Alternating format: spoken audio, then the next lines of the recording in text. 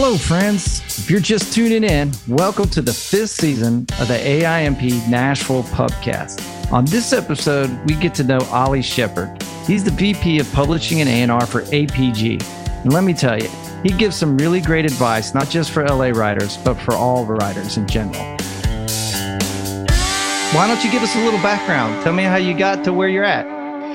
So yeah, I guess I started my career as an intern, like many people did. I interned at Cobalt Music Publishing in London. I think I was there for about a year. And then I somehow ended up at Warner Music Group doing the same thing and started out, I think 2012 was my official start date. So I spent 4 years there, initially doing more of the film and TV department stuff. And then I eventually met a bunch of the Atlantic US folks through various trips that I'd been doing. And that led to me meeting APG. So that was around 6 years ago that I came out, 6 years, 2016.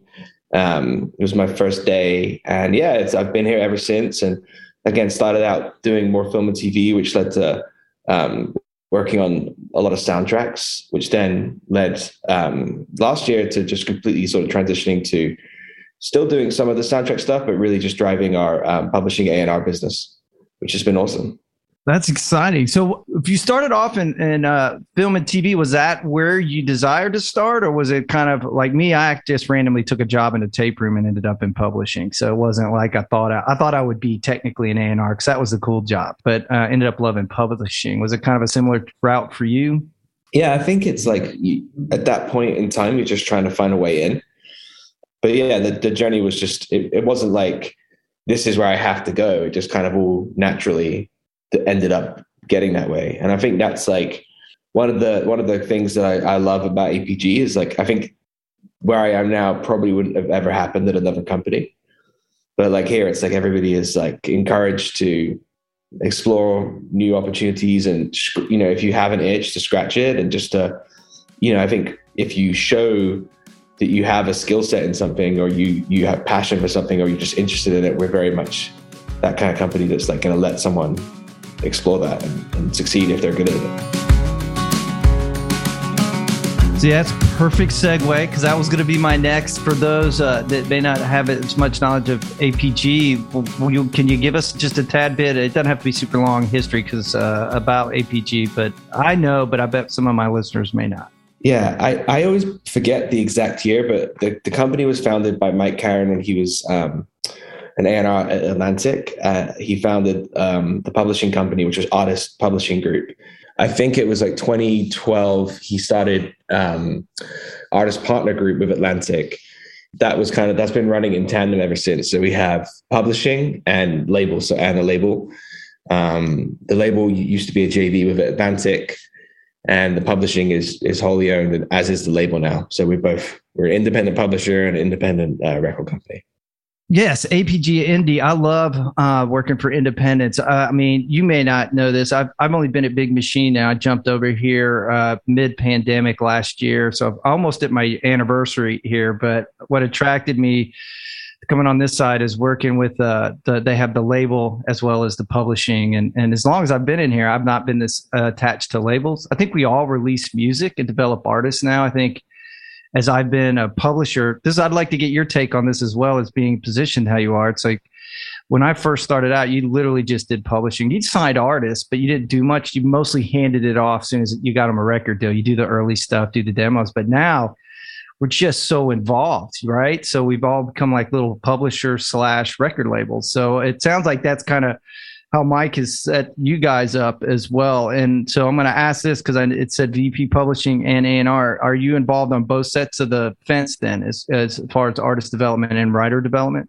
I'm definitely more writer development. The way like we structure our publishing business is like I think we're just very developmental in general. Like we have a small roster. Each A&R has like 8 to 10 writers each. And, we really put time into them and focus and get to know them and work with them. And I think you're able to just be more developmental, I'd say. So I think it's similar in a sense, but I know what you're saying, because I've heard that before in Nashville, that there's a lot of like publishers signing young artists to pub deals, and then doing a ton of development before they eventually move on to a label deal somewhere. It is a lot of what we do. I think it's cool that you're in the writer side. So I'll ask you the question I get asked all the time from people when I sit on panels. So what makes you want to sign somebody? What is it that attracts you, Ollie, to put your name and effort behind somebody?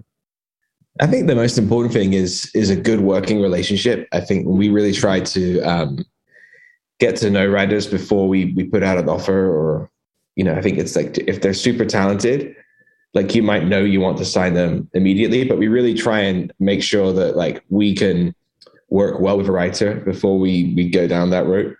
It's kind of like dating. Like, we just like to take it slow and want to make sure that we really get to know them.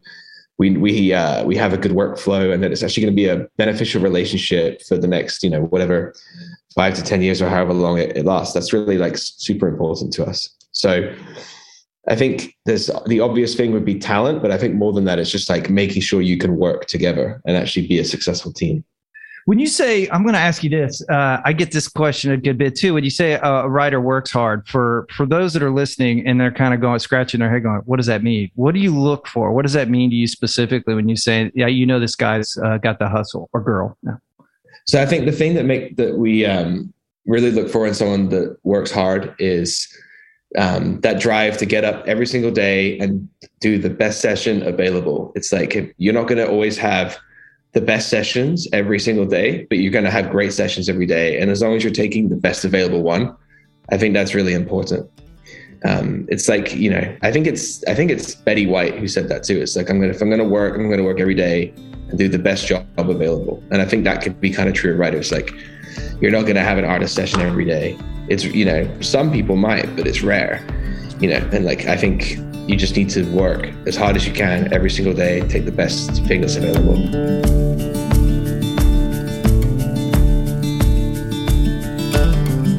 Ollie, one of the interesting things now is seeing so many pop writers moving here, and a lot more getting their start here. But I got a question I get asked all the time. I'm curious how you answer this. Do you have to be in LA to be a pop writer and be successful? That's a loaded question, I think, but I'd be curious to what you think. I don't think so. I think location is probably more about the mindset. I think it depends what you're surrounded by. So if you're in Nashville, I think you would stereotypically assume that it's going to be country leaning. But I think it's really just a mindset. Like, if you surround yourself with country music and people who want to write country songs, I think it would be harder to write pop. But just because you're in Nashville, to me, doesn't make it like the assumption that you would want to write country or have to write country. I think it's just mindset and surroundings. So if you're in LA, it's easier because everyone here is doing pop. So you're not going to get sucked into any kind of distraction or different approach. But then I also think people can do both. I think you said it, the lyric is really important there. I think if I get songs from Nashville that are for pop, sometimes the lyric can make it feel like it's not quite right for us. And that's not because it's a bad lyric. It's just not quite right. And I think when I pitch quote unquote country songs from LA writers to Nashville A&R, I'm sure they probably think it's not quite right because the lyric isn't there either. So I think this thing about lyric is probably very, very true of both parts and just as important in both sides. But that seems to be the thing that I think is always the elephant in the room. I'm still kind of an old schooler and believe that if you really want to be successful, you got to be present to win a little bit. To what you're saying, I do believe if you're not going to, because I'll use one of our writers as an example. Sarah Davis technically lives in Nashville, and writes here frequently, but is also in LA all the time. And that's the given, I think. In order to do what you got to do, you're going to have to travel a lot if you don't live, because you really got to know that. Like you said, if you really want to be a part of the scene, you got to understand what's happening tomorrow. And you don't hear that, you know what I mean, unless you're in it. You don't hear what the new groove or the new flavor that everybody's doing that's going to be on the radio in the next 6 months, sitting in Nashville on pop radio. I think it's better, and I think you can, but it is just a lot of work.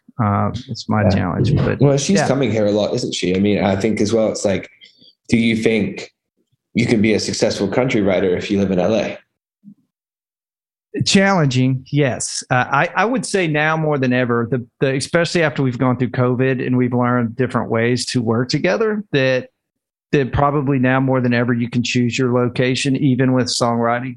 I do think it's harder, though. I'm just going to say it's got to be harder.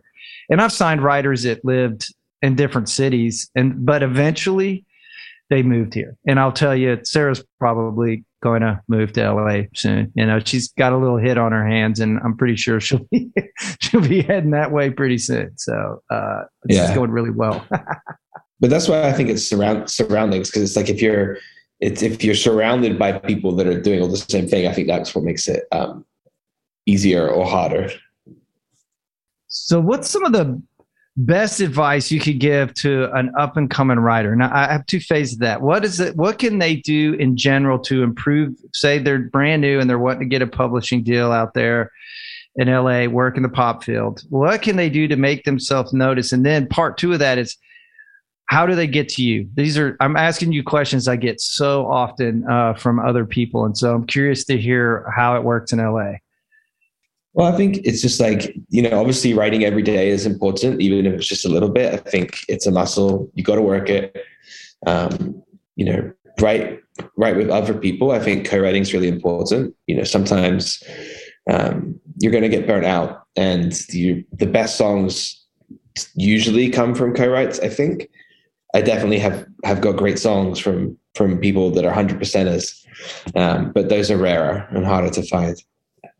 I think it's just important to build your network too, of writers and producers yourself.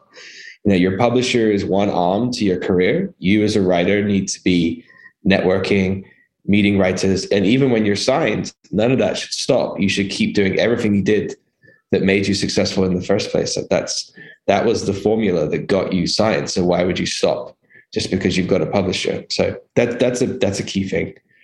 And then in terms of getting it in front of people, that's one of the ways co-writes are really good, because if you're writing with some people who have publishing deals already, then they're going to hear this new writer on the bounce and be like, who's this writer that's on this song, or who's that? That's a really good way. And then obviously, I think a lot of people cold email songs. I usually listen to almost all of them. I think a lot of people do. You just don't always respond to the ones that aren't great. So yeah. There's a lot to respond to. So it's like, if you respond to everyone, that takes up such a huge amount of time. But I think it's, everybody's listening, I would imagine. Or at least we are. The AIMP Nashville Pubcast is hosted by yours truly, Tim Hunzy, executive producer Travis Myatt, producer Brandon Harrington, mixing and editing by Casey Porter. And this has been a Dime Collective production.